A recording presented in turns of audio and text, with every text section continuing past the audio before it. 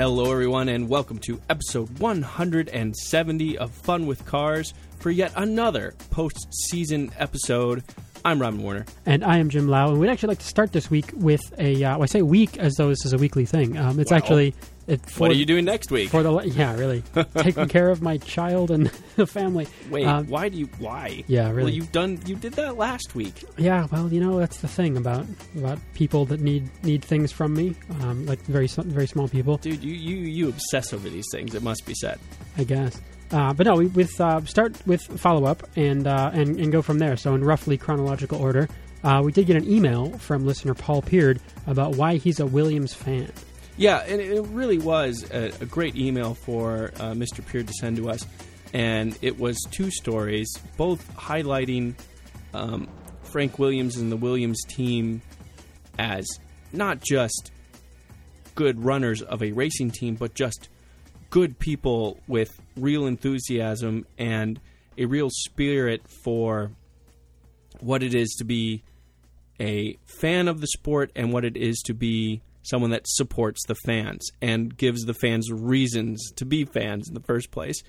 And just both of them kind of heartfelt, touching. I mean, one touched on Frank Williams doing something real nice for an 8-year-old child, and the other one just showing Frank's enthusiasm for any fan that he can help get him a little bit more of an inside taste of what it's like to be in Formula One. So both of them heartwarming stories, and we were hugely appreciative of Paul Peard for sending them to us. Yeah, and you may hear more from about those in the future. Craig the Kilt on the Facebook page posted the story about the Marussia team assets being sold, and there's a link there which we'll have in the show notes for you as well. And there's just pictures of everything inside the office, and it's this access that we don't normally get to see of what it looks like inside the offices and sort of factory and everything. And some of it's just computers and things, but there is these like CNC machines, all this stuff for machining for some carbon fiber work, lots of electronics things, of course. But one of the things was a 2015 concept car, which is cool to see, but is the kind of thing that if pictures of that are now out in the world, and they are, and if that's trying to be sold to someone, that really kind of tells you that it's very, very unlikely that team is going to magically spring back into life, that someone's going to buy this stuff in such a capacity that they'd be able to actually still run a race team. It's sort of like that cat is out of that bag. This is the starkest sign yet, in fact. Yeah. This is the strongest nail in the coffin, as it were. It's fascinating, right? And the first thing I thought when I saw that was, okay, Mercedes, problem solved. Now you have a 2015 car, too. Yeah, really. Anyway, speaking of the teams with a little bit more trouble this year, Sean Scanlon posted about the Caterham team selling something for $1. Well, the team... A pound. Right, £1, roughly $1.60 at the time of the article.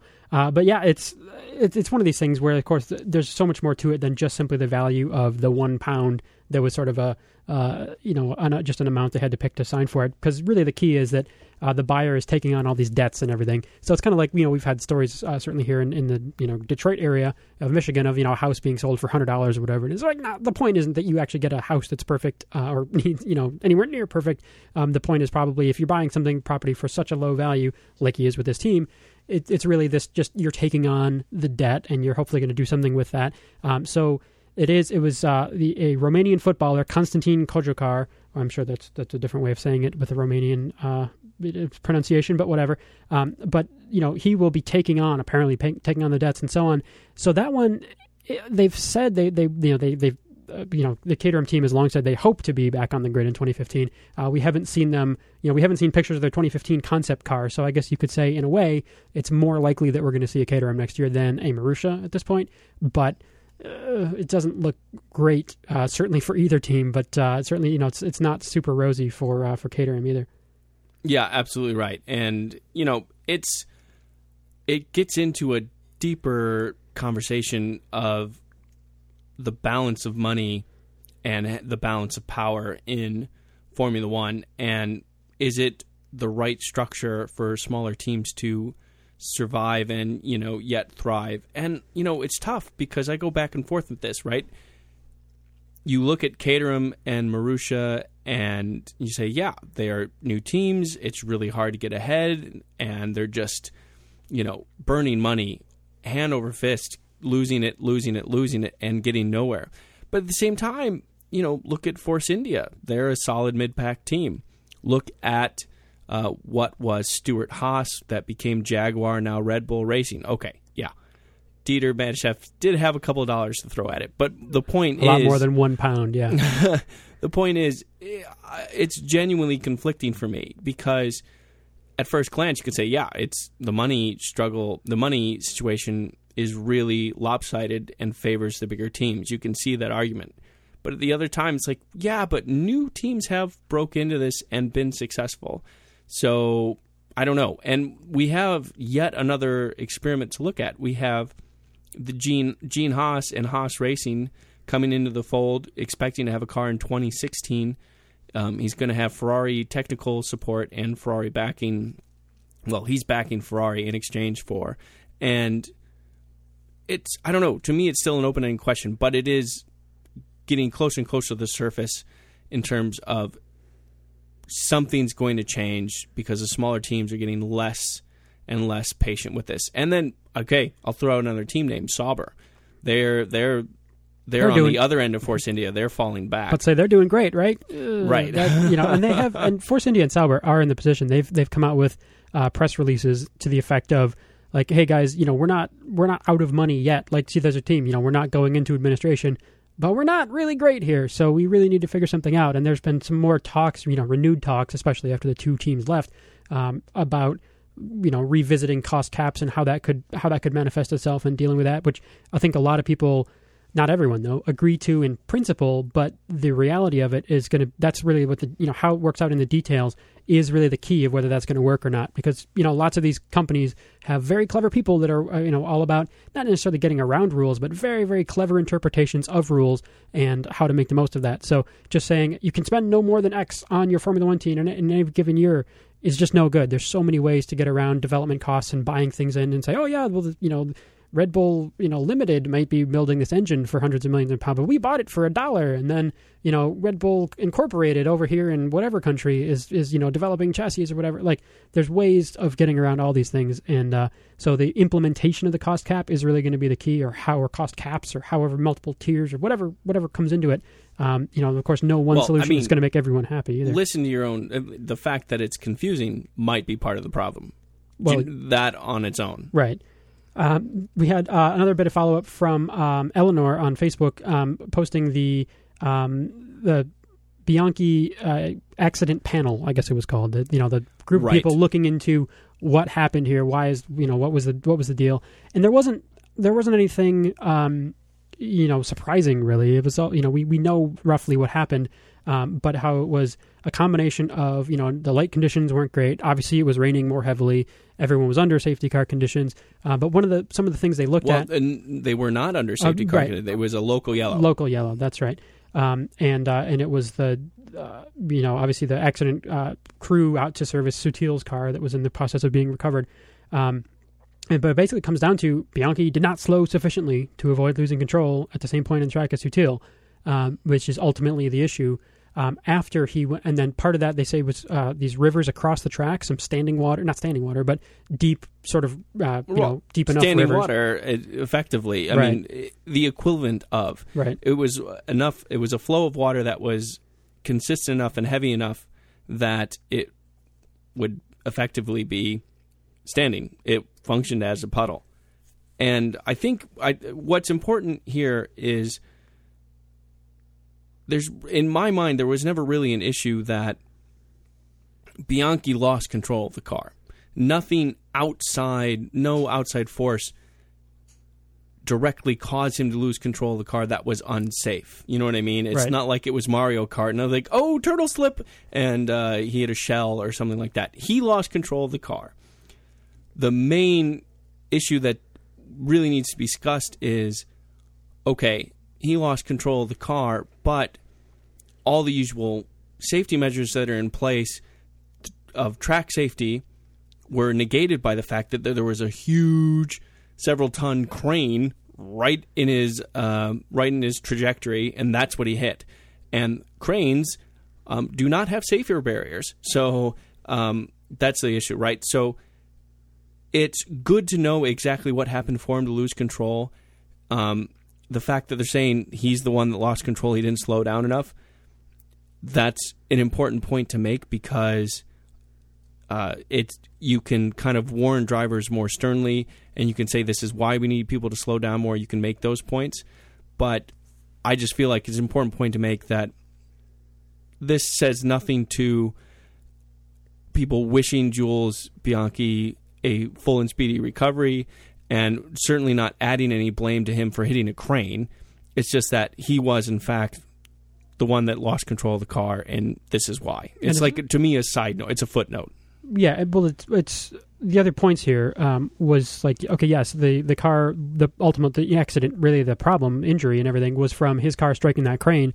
And part of the point is there's not a way to feasibly make it safe for a car to hit a crane. Exactly. What you need to do is make sure that cars don't hit cranes, rather than put a skirt around the crane, or even the closed cockpit thing, because that was, of course, reignited. That whole conversation was reignited. And like, to make something that's safe enough in all axes for all possibilities of cars hitting cranes is just really not feasible. And of course, there's all, even like with seatbelts or with anything else, there are times when something designed for safety can make it less safe in certain circumstances. If it's, slower to get out of the car because it's on fire and all of a sudden you're trapped in. Anyway, there's all kinds of issues that could go on with closed cockpits and things like that. So to say, ultimately, yes, this was a driver error. But the other technical thing that I thought was interesting was when he went off track, the data show that Jules hit basically full gas and full brake. We don't exactly know why, and he probably doesn't remember, and so on. But I would doubt that he remembers. Right. But there's a failsafe that's supposed to override the engine signal and apply brakes. But his car had a unique brake-by-wire system, which is all they're saying about it so far, is it was unique to his car, and that was not compatible with a failsafe. So something in the spec McLaren ECU was supposed to say, hey, you've got full throttle and full brake, cut power, which is actually pretty typical of most automotive ECUs, especially with... essentially mandated. It completely... It sparks the whole controversy that happened with, at least here in the States, of Toyota throttle systems not doing the exact same thing. They don't kill throttle when the brake's applied. And now Toyotas they're now on the very conservative side of that, whereas they were a little bit more on the liberal side of that, and then also wrongly accused in some situations of not shutting off throttle at all, even when the brakes are applied. Right. So yeah, it's actually very similar to something that was controversial, and in the production car case, it actually indirectly at least caused a couple of deaths. Yeah. So anyway, it's interesting to see. So the recommendations that came out of that, right, is new double yellow flag regulations, which they've been talking about in the recent weeks.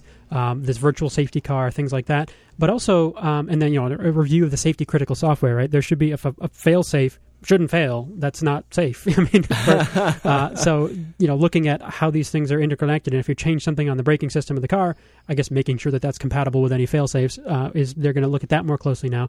But track drainage, that seems like a very logical thing to look at to avoid the problem in the first place, rather than the cockpits to make it, say, okay, yeah, now it's safe to crash this car into a crane. Like, you can't make that safe. So I agree with you on principle, and I'm sorry to interject, but to me, it's really important to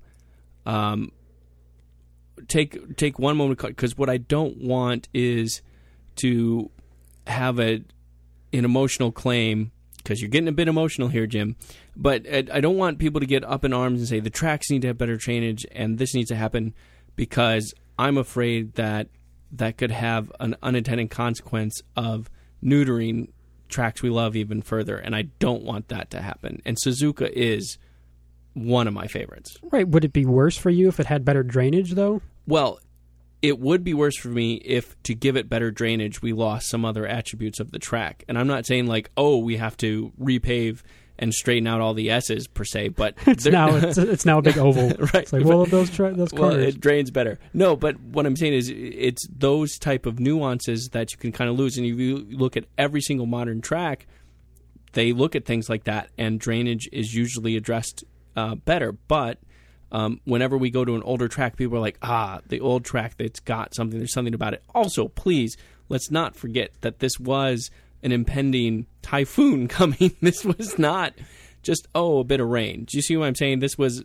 a bit extraordinary for that specific case. Right. So other recommendations were the 4-hour rule. They should say make sure that the races don't start where it's going to be within 4 hours of sunset. But also look at the calendars to avoid putting cars in rainy seasons, basically, having a race during the rainy season. And this is especially for the Asian countries. Malaysia and, Singapore hasn't really been an issue, but I guess because it's not in the rainy season. But, some of these places that have a known rainy season and saying, why is the race actually during the rainiest part of the year for this part of the world? So looking at that way, I think makes a lot of sense as well. It's just, that's a more practical, rather than like, closed cockpit. It's like, let's not have a race that's, during a typhoon if possible. And, some of these things you can't predict, but some of these things you can, like when does it normally rain in China, Korea, Japan, Malaysia, some of these places where there's, this big effects off the Pacific Ocean that they deal with and dealing with that accordingly. And then also they want, more testing of the wet tires and stuff like that, which also I think seems reasonable. Yeah, there was an article I read, not this one, that discussed the fact that Jules Bianchi's tires were 18 laps worn, and that was part of the problem. It's like, yeah, but he and his team made that decision to stay on those tires and use them the way they did. And I'm not saying don't look at intermediate and wet tires at all, but I'm saying we have to keep reminding ourselves that it's not up to us to regulate this thing to the point that we're not allowing teams to make their own decisions. So I guess that, I might be coming across with a general naysayer attitude here. I guess the only point I'm trying to make is I'm sensitive to the idea that we don't overreact to this. As terrible as what happened to Jules Bianchi is, we want to make sure we don't overreact to this in a way that hurts our sport and doesn't necessarily help us. Right. And I'm thinking, drainage is a reasonable thing to look at. Anyway. As long as it doesn't hurt other characteristics of the track. The Japanese oval would not be as much fun. Right. Or really the shame would be if they say, well, the drainage at Monza is not good enough, so we can't run there anymore. Right. That would be a loss, and I agree with that. But I'm thinking that's the kind of thing. It's not like saying, all the tracks need to be X meters wide, so, let's just widen out. Rouge, yeah, let's just make that wider. Let's just change that. That's the kind of thing that either the tracks couldn't afford, so they wouldn't happen again, or they say, that would really change the character of the racing. But ideally, the drainage and stuff like that shouldn't matter so much for the character of the track. And just looking at, there's probably, now that it's being looked at, some fairly simple ways, maybe not simple, but some ways that wouldn't be a huge re-engineering of the racing surface at all, but just the stuff around there, sloping just the earth around there a little bit to make it work. And I to that point, I want to say I'm in favor of a strict no typhoons in Japan policy. I think Japan is a bit lackluster about this, and I'd say it's like, hey, Japan, just no more typhoons, okay? Or at least no typhoons during F1 season or something. Let's compromise here a little bit. That's a very reasonable prediction. Well, thank you. Well, I thank you. Sean posted to the Facebook page the story of the Red Bull trophies being stolen. I don't know if you saw that, but what a shame. I mean, that's like, of all the crimes to commit, like, people rob banks and they end up with lots of money, and that's one thing or whatever. But like, these trophies aren't worth anything. I mean, hardly any. I mean, some of them might have gold in them and stuff, but like, the point of the trophy is not that the item itself is valuable and that you gain something by doing that. Also, they're all very specific. It's like, this is the trophy for winning, the 2012 whatever Grand Prix.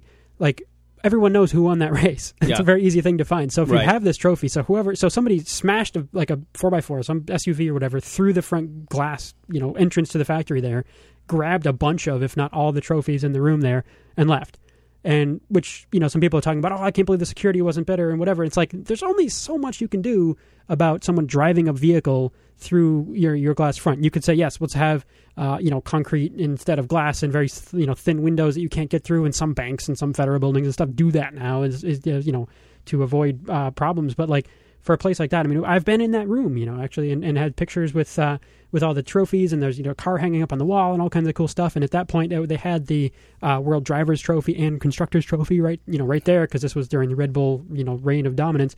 And but it's like, it seems really, really dumb, because first of all, the trophies, what's important about them to Red Bull is the work that went into them, right, and the achievement of having won this thing. So I thought it was the intrinsic value, so you can melt them down. And then get a gold box, melt it down. But it's like, so they haven't taken that away, but they've taken away the symbol of what that is. But also, what are you going to do with these trophies? Somebody's going to have them in, either in a warehouse somewhere because they can't show it to anyone, or if they ever show it to anyone or try to sell it to someone who, realizes that this is a crappy thing to do, they're going to, get turned in and say, hey, this is the guy, he stole this trophy from Red Bull because there's only one of these trophies around and that must have been where it was from. So it's like, really just doesn't make any sense as a crime to commit other than to get attention, but then we don't know who these people are, so it's not like they've gotten any attention. So right. Anyway, crappy thing to do, and whoever did that is, one of the worst kind of people. Absolutely. Couldn't agree more.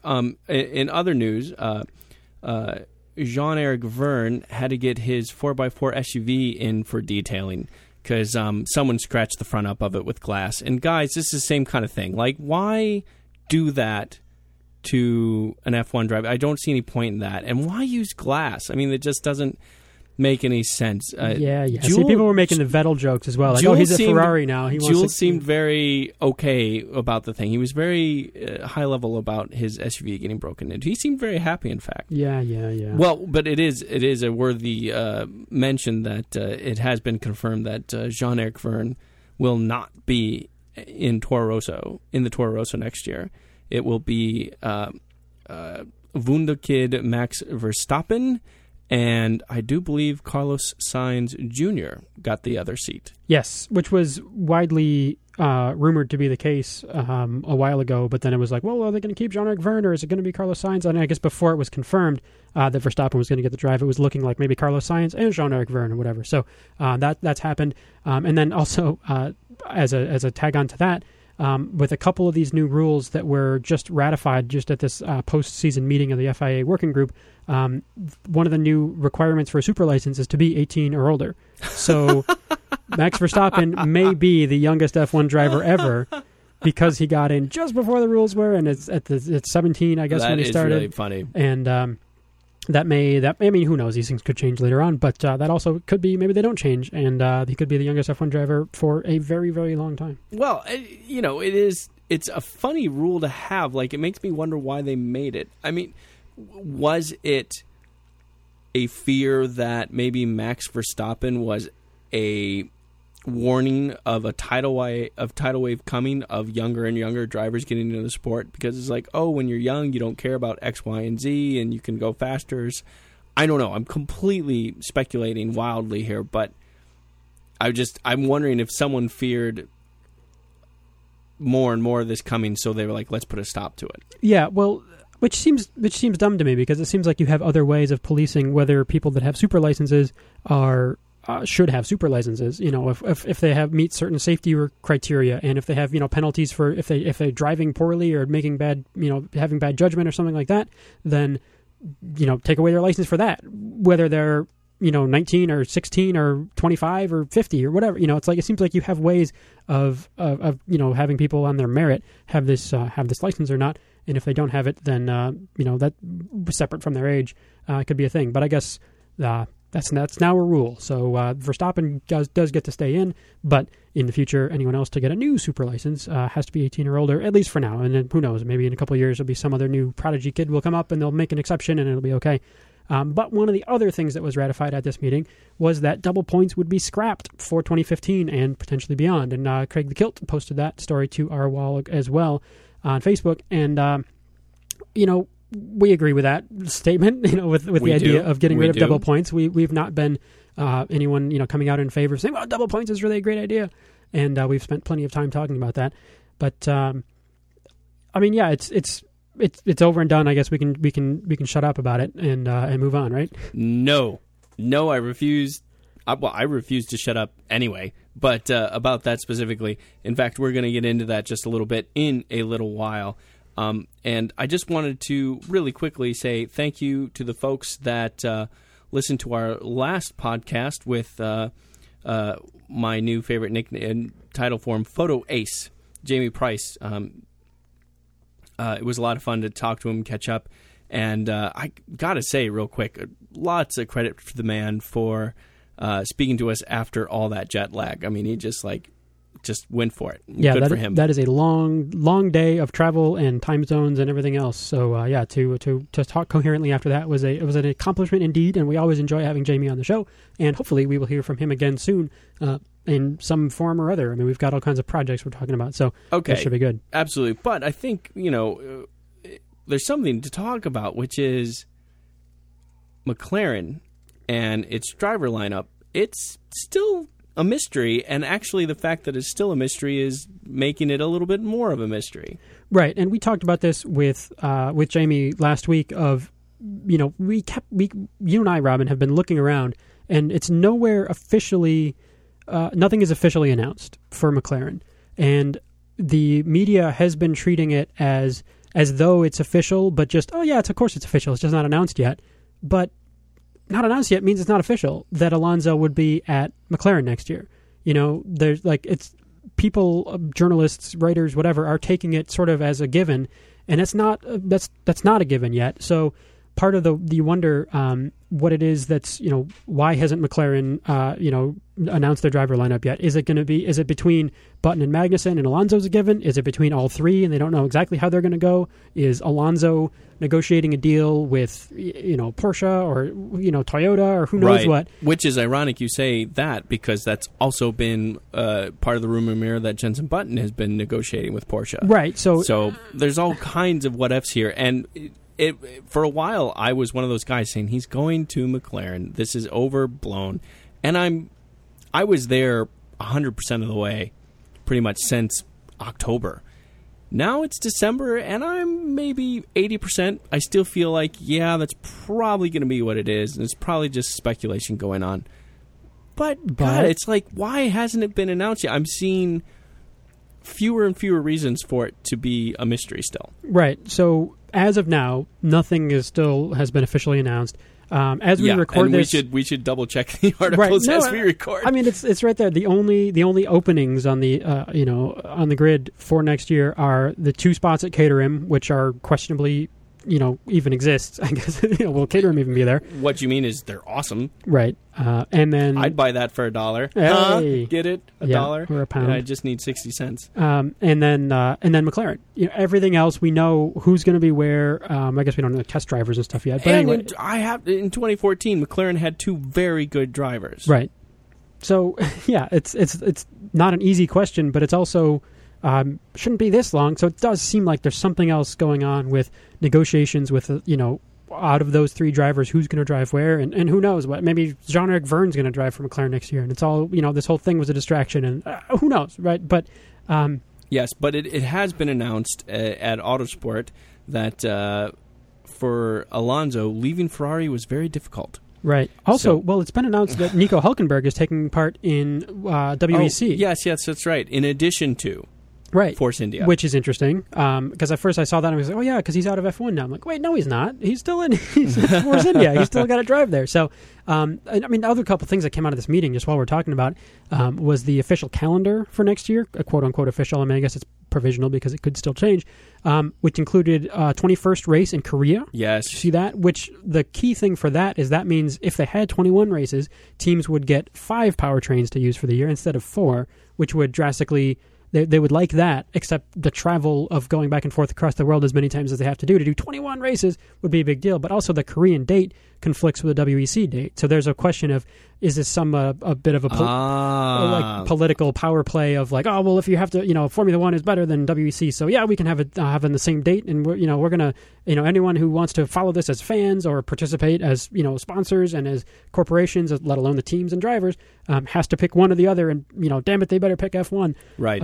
I think that that race will not happen because apparently it was a surprise to the Korean race organizers that they were on the calendar. That seems like just some sort of political... Was it? I didn't read that. Yeah. Oh, wow.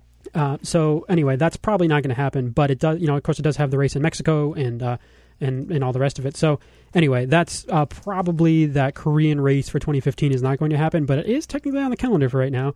And anyway, so there's plenty going on. You just got to love the politics and the way things are leveraged in this sport. It is just silly. Right. I don't think any other sport has this level of ridiculousness attached to it. It may. We just follow F1 more closely than everything else. True enough, but this is silly. Well, if you remember the 2010 season, and who doesn't, with the Canadian Grand Prix was originally scheduled for June 6th.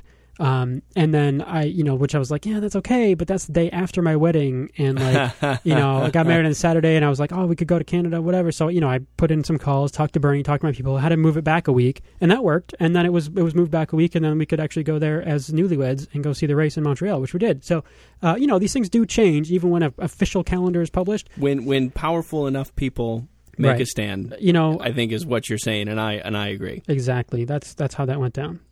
So, someone let me into the Excel. I am in the Excel. The Excel. Oh, boy. No, it's a fascinating thing, the way points have worked. It seems like, in our relatively short history of being close fans of Formula One, it's changed one time in a fairly drastic way, going from 10 points to the winner to 25 points to the winner, and increasing the spread from 8 people to 10. Right. Although you did some research to how far, how that's changed even over the years, since well before we've been watching and before we've been alive. Exactly right. And that's just it. It's changed a lot more than I thought. I mean, and I'm just real quick. So let me first say, I'm looking at a Wikipedia article. It seems legitimate. Everything that I know coincides with this, but this is my mea culpa if I've believed Wikipedia just a little bit too much. Anyway, point is, the original system for championship points was that you got 8 points for first, 6 points for second, 4 points for third, 3 for fourth, and 2 for fifth, and 1 point for having the fastest lap of the race. Mm-hmm. That was it. In addition to that, only 4 of the races counted towards the Drivers' Championship, not the entire field. Okay, so this trundled along like this for a while, where it was 8 points to win, 6 to win, but there was an additional point for fastest lap. And then in 1960, the additional point for fastest lap went away. And then in 1962, you got a 9th point for winning, and you got 1 point for 6th. So that happened. Oh, I'm sorry. That happened. 1 point for 6th happened in 1960. 9 points for winning happened without any exceptions in 1962. And then it wasn't until 1991 that you got a 10th point for winning the race. And in addition, another big change in 1991. 1991 was actually the first year where the drivers' championship included all the races. There was no best number out of number. Right. And that is something that I think if you and I were elder and had watched the sport a lot longer, that would have come as a big relief to us, because that does seem a bit ridiculous. Yeah, I mean, you think about throwing away a bad performance, whatever. Yeah, certainly 2007 Hamilton would have loved to have Shanghai not count toward the final tally, and that would have, I think, won him his championship. Exactly. There's definitely it would have changed things in dramatic ways, but also makes it unpredictable. Although, there is a counter side to it, which maybe you were about to say, but I interrupted. But It when this originally started, reliability was different than it was in the 90s. Well, I guess the question, my thinking was, is that better or worse than double points at the last round? If it's saying, oh, well, you can pick any one to throw away, which, of course, if you have any unreliable race where you get 0 points, so like, well, that's going to be the one, and then how that would play out. But I came across this article on F1 Fanatic, posted on November 17th, about a point system, and I think it summarizes the main issues pretty well. Where the first, what should a point system do? One is decide a worthy champion, driver, and team. So part of it is just who wins it all outright at the top. And is it appropriate for the accomplishments that they had throughout the season? Right. Does that ninety who is the rightful winner in people's minds? Behind that, though, ranking the other drivers and teams behind that, because of course that we've talked a lot about who's 9th and 10th place in the championship and how that works. Right. So does it properly reward those / penalize whatever properly reward those for for what's in the background there. The simplicity of the points, if it's super complicated, then that seems like a failing in itself. Exactly right. So that's an issue. And then also keeping the championship alive, which is everything to do with double points. But, if it's super easy to clinch the championship way early on, then that can be an issue. And then for some people, then they actually had people vote on. And that last point's actually interesting. I don't entirely agree with that. Right. Well, that's one of the questions is how much does that matter? And then so people did a survey for that. And the number one thing was to, decide a worthy championship driver and team. After that, rank all the drivers and teams behind them.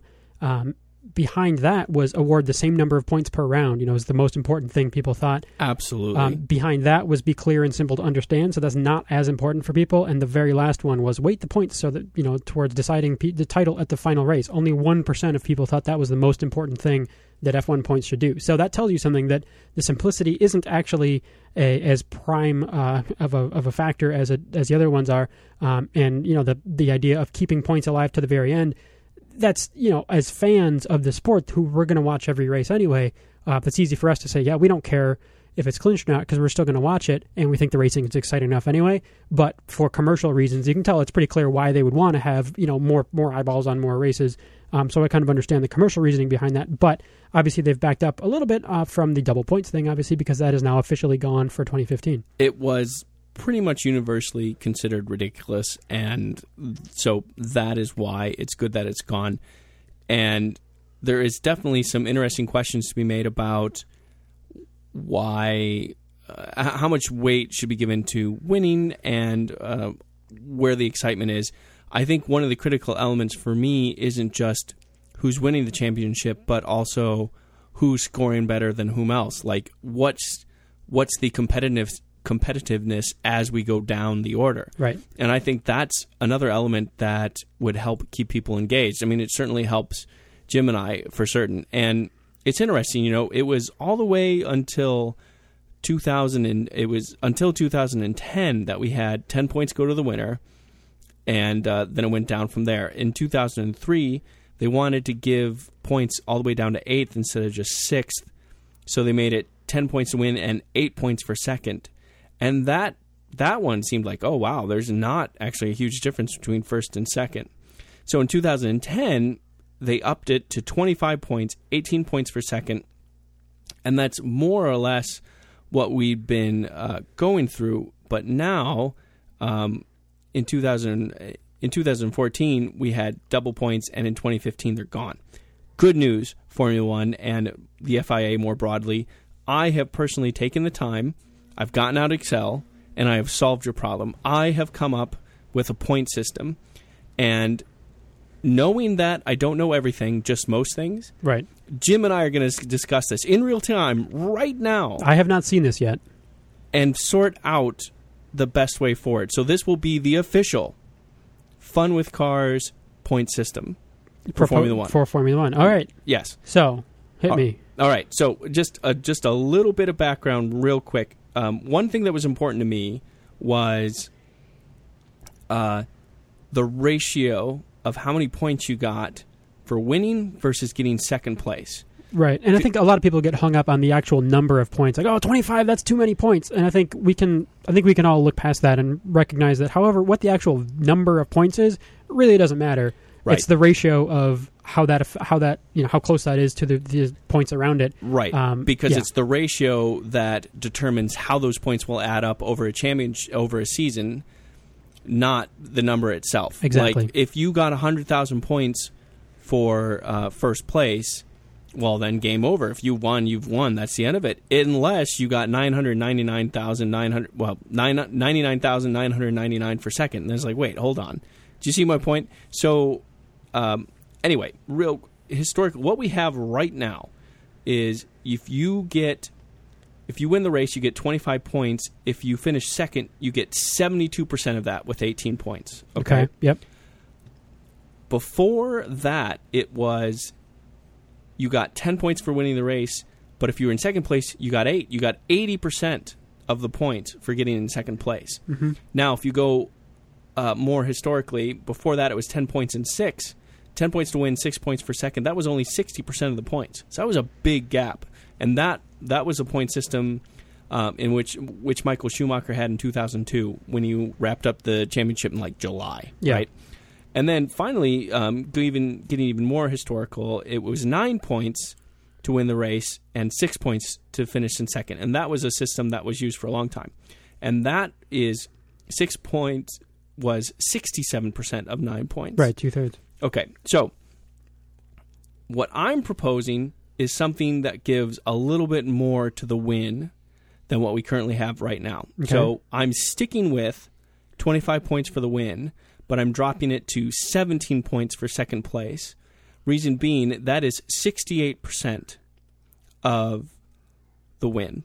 Sounds reasonable. And that means that gives a little bit more weight to winning than we currently have, and just puts it much more closely aligned with the historical 9 to 6 points ratio, which is what we had for a long time. Sure. Okay.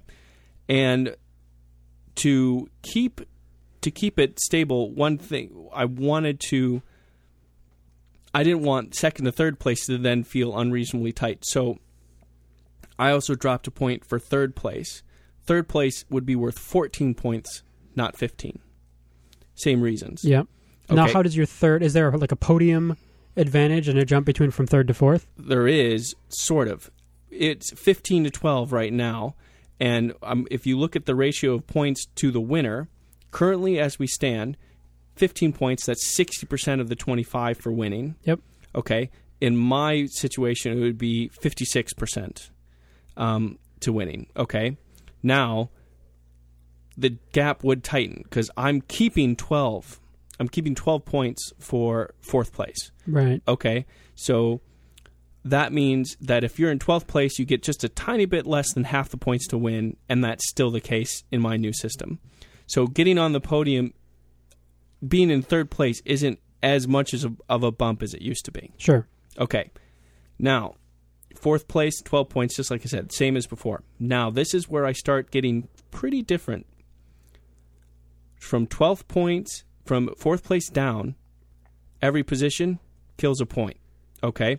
So fifth is 11th, sixth is 10th, and on down the list. That means that there is less of a ratio difference between finishing 8th to 7th than it used to. Okay, and then how far back does that go? But that's just it. That means 15th place gets a point. I like that. Right? Right, because that's one of the thoughts I was getting to. I want to say one of the points, but that's awkward. Is that when we were looking at some of our spreadsheet stuff for comparing teammates, which is a good topic to talk about later. One of the things we looked at is on Formula1.com how they rank drivers and teams who haven't gotten any points yet, and it's based on finishing positions. And it's basically your best finishing position outranks anything else, not your average finishing position. Which, is sort of a philosophical debate, right? Is if you can have, as with Marussia and Bianchi in Monaco, it's like if you can have one, stellar for your team result, is that better than a consistent string of 11th places or 12th places or whatever? So I feel like having the points go back farther is just a much clearer way for teams to know who is ahead of whom, and that does reward if you're consistently 11th place and you get points for that, rather than if one time you got a 9th and then everywhere else it was 10th. You mentioned 9th. That's exactly it. Did Marussia this season really do better than Sauber? I kind of like them better, but that's not. You like them better, but is that I don't think that's I don't think that's entirely fair. Right? No, I mean, yeah, that's I would agree. But I also don't like the idea of making the point system bumped up a bunch just so that you could reward points all the way down to every position. I do think there is something meritable to, is that a word? Worth merit to say, no, you have to get somewhere to get points. But I feel like that should be a low bar. Well, I think if it's 15th, most every team sometime in the season should be able to get a couple of points. Right. Although I don't think that's a problem. I mean, some of the proposals people were talking about on that article in the comments and so on, and that I am on board with is, what if a win is 100 points? And then, of course, the ratios could even be the same as what you've got back there. But makes it pretty... Second place would be 68. Makes it pretty easy to calculate if there is a 400-point differential, well, we know that's 4 wins. 25 is easier math to do, but 100 is super simple for us with our 10 fingers and base 10 counting and all that to look at and think, okay, what is the gap between these two drivers? How many wins? What does it take to do that? And especially now that we don't have double points, to be able to see as the season closes down, you can very easily mentally do the math to figure it out. So like the idea of 10 points for a win, which, as you mentioned, was actually not, it was from 1991 to 2009, was, it sort of seems like the classic system, but it was actually not in the grand scheme of things, the system for that long. But that was a pretty easy mental math to do, with 10 points being a super easy number to do math on. But if it's 100 points and then the other one's behind there, I don't have a problem with points going all the way back, because you could make then the distinction between finishing the race at a low position and not finishing the race. If that's then the decider to say, if if your car retires, if you're not still running at the end of the race, then you get no points. But if you are still running, that, at least for the teams at the very bottom where that is a struggle to just get to the end of the race, and let alone, pass some other people doing so, then I think that does reward a team for at least reliability. And you figure, okay, you're going to get, 1 point, and the other guy's getting 100, or you're going to get, a handful of points, and some of the other guys are getting way higher. But, awarding teams all the way back, to me, doesn't sound like a bad thing, so that everyone has some number of points. If you've finished any race, you've got at least a point, and then it makes it very easy to rank the other teams, even at the low end of the grid, to see who's doing what. So I think there's some merit to that, but that does... it is a difference from to say, oh, now at the end of the season, if this guy's got 2,000 points because he's won lots of races, right? That's obviously a big change from what we've got now. Right. It's a worthy discussion, and there is a possibility. This is something we could talk about. I wonder if you make it so that you inflate the points to a certain level. No, I was about to say something. I was going to say, for finishing the race, you get a point. Like, finish race is worth a point. No, that's totally stupid. Right. Because, if between 15th and 18th but everyone finished, then you're all the same. No, that doesn't make any sense. Yeah. But I don't know. I guess for me, there's still something to be said for if you're in 16th place and you are fighting for 15th, or let's say you're in a top team and something happens to you and you end up dawdling around in 20th place. I think there's going to be a much more hustle to say, oh, if I push really hard, I can still get into the points, earn a couple of points, as opposed to, oh, well, I'm going to get a point for finishing this point and it'll only be a couple more points for this place. Or, oh, I'm so far behind the points, there's no point in pushing. I don't know. For me, there's still kind of an interesting compromise for incentives here to keep it so that there are places where you don't score a point. Okay. Now, here's where it got interesting for me. So, obviously, I don't believe in double points and all this kind of stuff. Sure. But if you look at the history, there was, historically, you did get a point for fastest lap. Yeah, I was just going to ask about that. Yeah. I don't want to give a point for fastest lap. Really?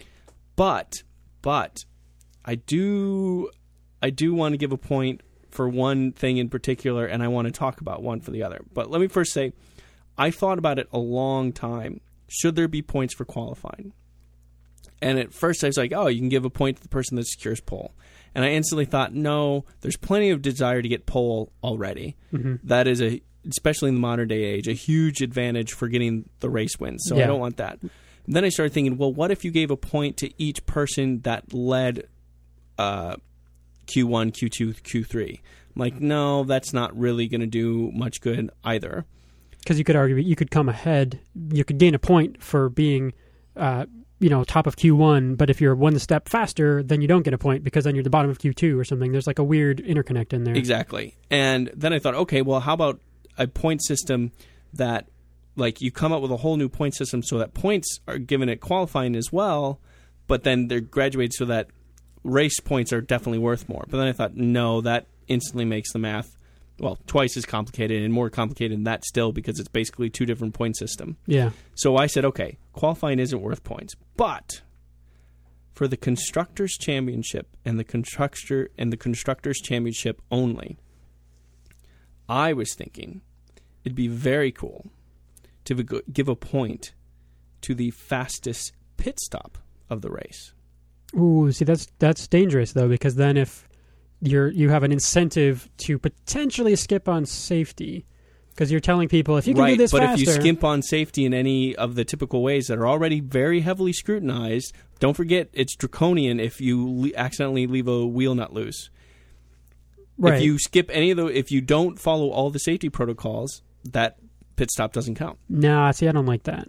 I think it's setting up a weird incentive to try to be faster when, like you say, people are already pushing to be faster. Yes. So that's where the fastest lap thing is interesting because right now you don't get any benefit from having fastest lap. But if you did, we would probably see people, especially if you're in the mid pack, and of course anyone who's near the front is going to be trying for a win. I mean, everybody's trying for a win, but for most people, it's not realistic. But if you could see, pick a driver, a mid-level team or whatever. If you say, okay, well, Kimi Räikkönen, he's in 8th place or whatever,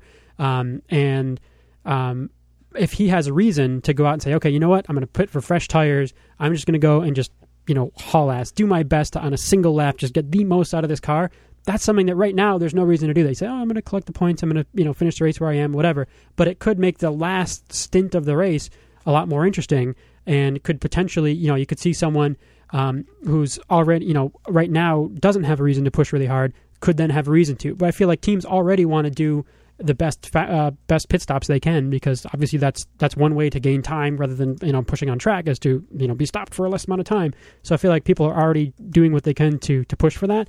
But that's where I see the fast lap thing. I think is in my mind a better way to reward folks. The danger in that for me is what I don't want is if a team has a clear advantage, like I know that never happens, but let's just say theoretically that, I don't know, Mercedes for some reason gets an advantage one year.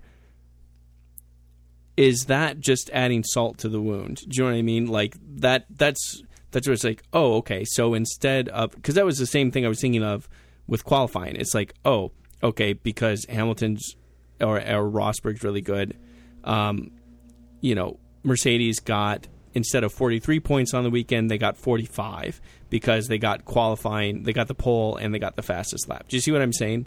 Like, that was where I saw the danger in it. But I think we see, fastest lap, it would be different if there were an incentive to hit it. But I think you could get a Red Bull fastest lap. It could have in 2014. Potentially even a Lotus or who knows what. That's the point. I see the advantages you see as well. Right, and where one of the criticisms of Formula One lately is that these drivers aren't driving flat out. Right, they're conserving tires, they're conserving fuel, and there's some reasons to do that. But if you introduce this incentive to push really hard and just get the fastest possible lap you can, then you'll see drivers driving the car hopefully at 10/10ths, right, and potentially making mistakes and so on. But that's something people want is seeing these drivers push the cars just as hard as they possibly can, driving flat out, and I think incentivizing them to have a fast lap point or whatever, how many number, what would make sense for a number of points. If you think, if I come second and have fastest lap, that should not be as many points as winning the race because it's not as good of an achievement. So is it 1 point or is it 2 points or whatever? You could look at that. But okay. So the next thing I was thinking about, and I was like, I was undecided about this when I wrote it down, but I thought it was an interesting talking point. And the more I think about it, the more I like this idea if we combined it with fastest lap in an interesting way. So this will take me a couple of seconds, but hear me out. I was considering giving a point to the driver that used the least amount of fuel throughout the race, because we are in a new and efficient world, and if there is a proficiency and a proficiency in driving quickly, which is obviously still hugely incentivized, but in addition to that, getting great fuel economy, I was like, that's fascinating. So, compromise now that makes me actually more interested in this most idea. Efficient lap of the race. Well, you get a point for fastest lap. You get a point for least fuel used. But if you can do both, you get 3 points. So if you can pull off the fastest lap and use the least amount of fuel, you get a bonus point for doing both at once. It's interesting, now, yeah, because this is not because this is the way it always should have been or anything like that. But this is like, okay, Formula One, one of the big pushes is Formula One has to stay relevant, right?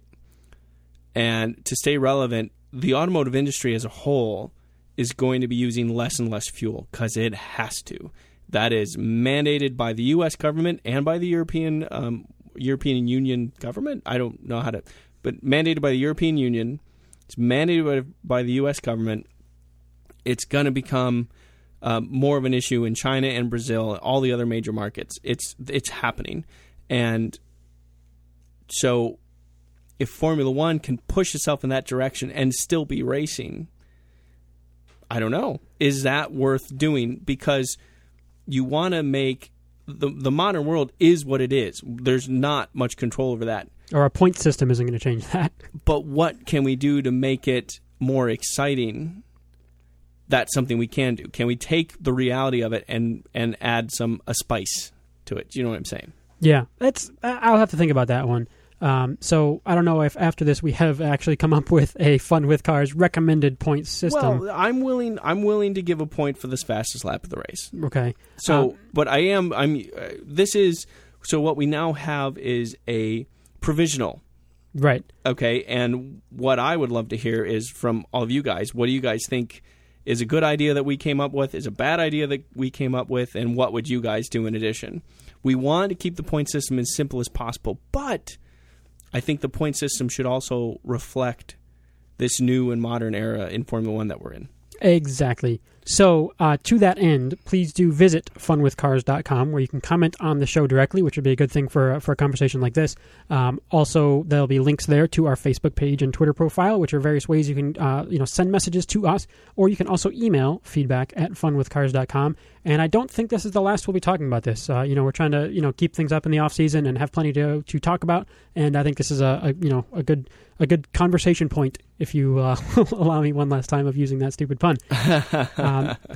But I think we should wrap it up at this point. We don't have any predictions to do yet because there's not been a race since the last time we talked. And, I predict that there will be predictions in the future. Okay, wow, that's a bold prediction there, sir. Well. But thank you, as always, for listening. Also, from a couple shows ago, we did ask for folks' feedback on the shows and what you like and what you don't like and what you'd like to see differently, and I appreciate those who've been sent stuff in so far. Yeah, the people that have sent us feedback